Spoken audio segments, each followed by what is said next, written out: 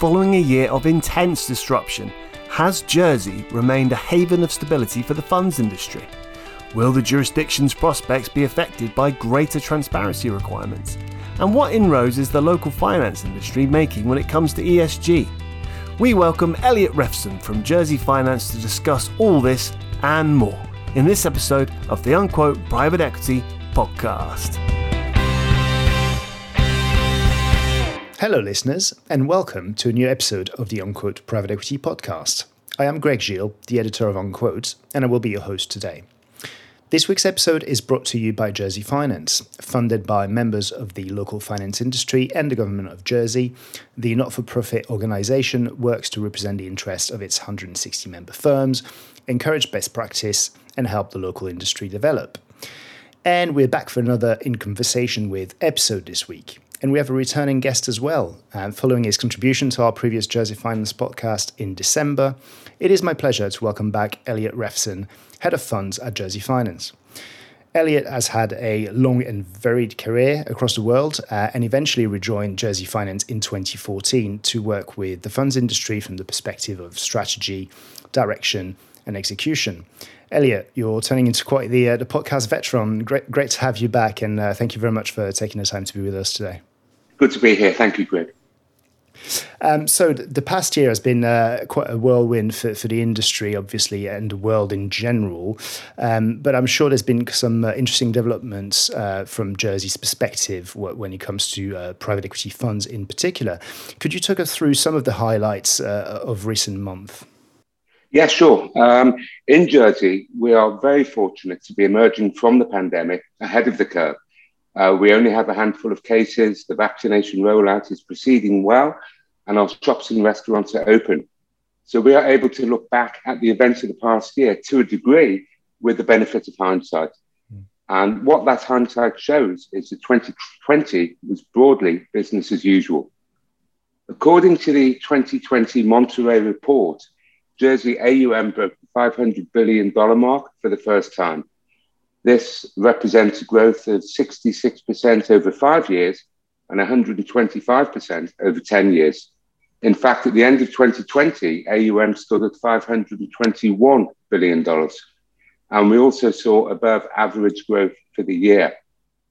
Within this, the jewel in the crown is private equity, which recorded a growth of 153% by value over the past 5 years, and the number of individual funds has doubled over the same period.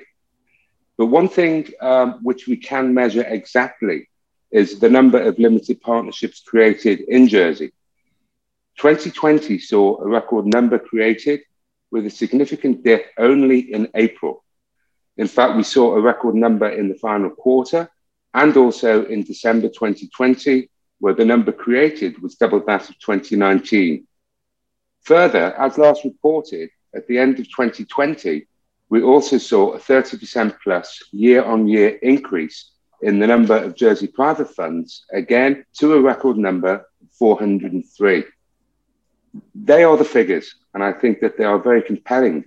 But what the figures do not show is the resilience of our industry and our government and regulator in reacting to the pandemic, to the need to work from home and to adapt in order to be able to do so.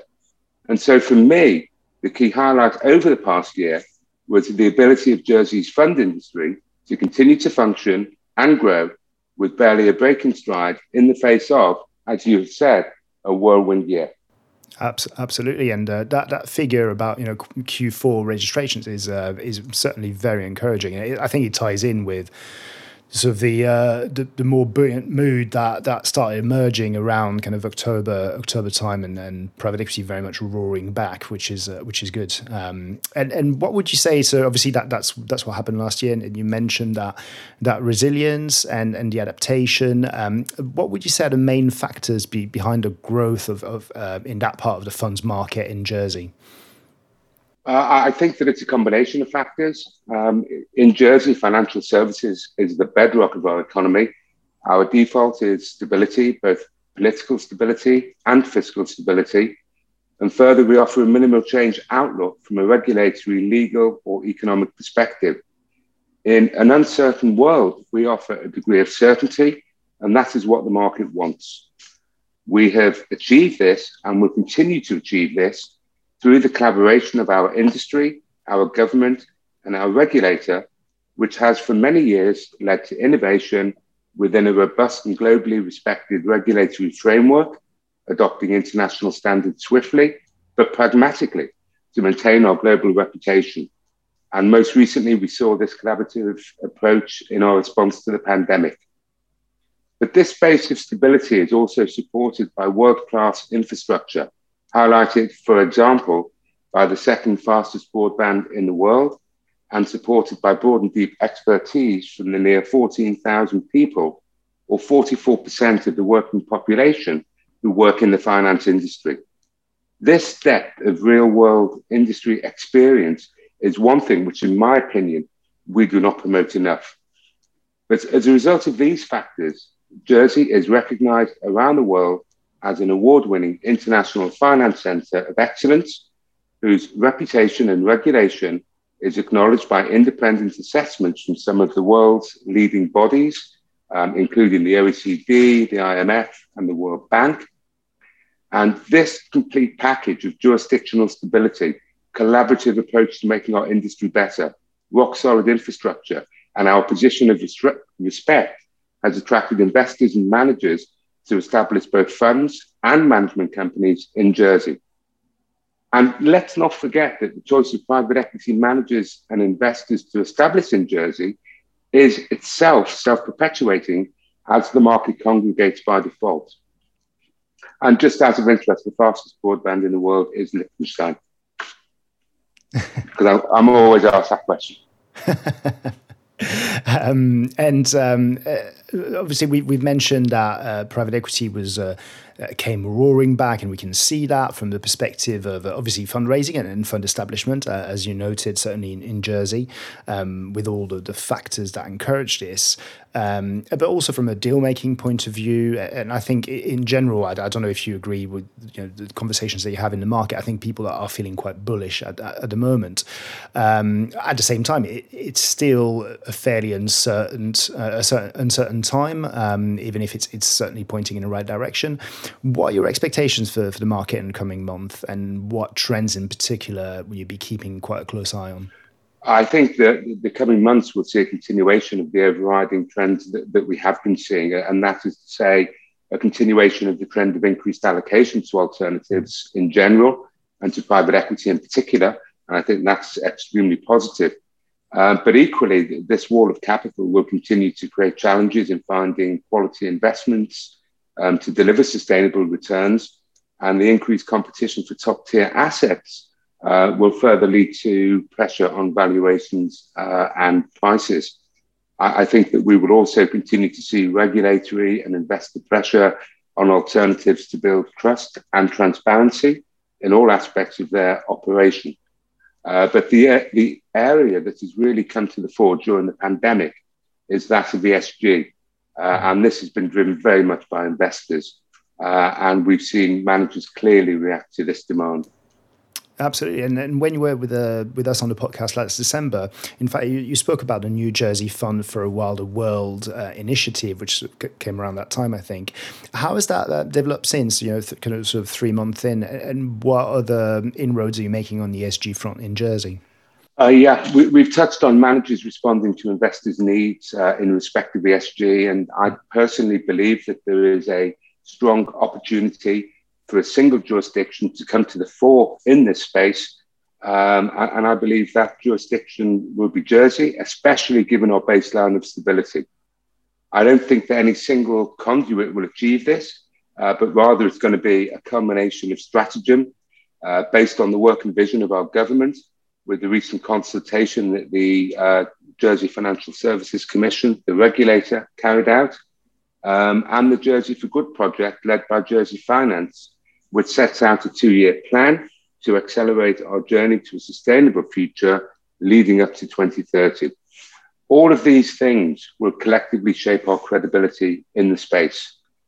The Jersey for a Wilder World scheme, which you mentioned, is the trigger within this mix to start the conversation and for the funds industry to lead from the front.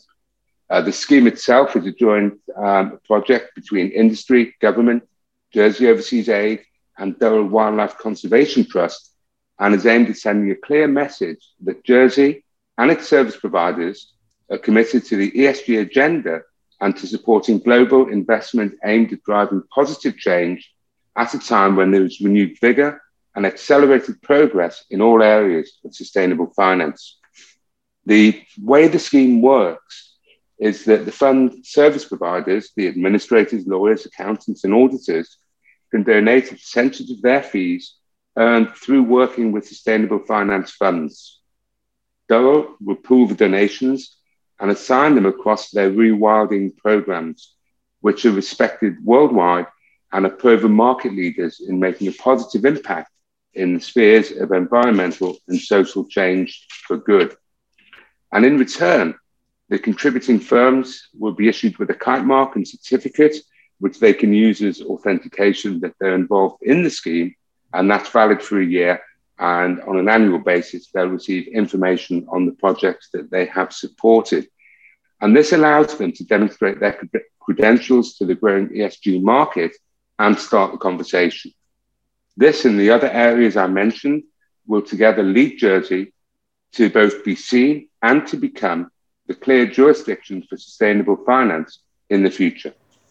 And doubly important, as you said, I think there were worries perhaps early on in the pandemic that the ESG agenda that had made a lot of progress, obviously, in the investment world and private equity in particular, would maybe take a bit of a step back, and people would focus more on the here and now and the more kind of down to earth matters. But clearly, it's not the case. And from Jersey's point of view, it's still going to be very much a driving force in the coming months, from what I understand. Absolutely, sir. Absolutely. Which is good to hear. I'm afraid we're going to have to wrap this up, Elliot. But thank you very much again for dropping by. And I'm sure we'll get a chance to catch up again before long. I would look forward to that. And thank you as well, listeners, for tuning in, of course. We'll be back with another In Conversation with episode before long, as well as our regular panel format, of course. So stay tuned for these, and don't forget to subscribe on Apple Podcasts, Spotify, or tune back in on Onquote.com for the next episode. See you next time.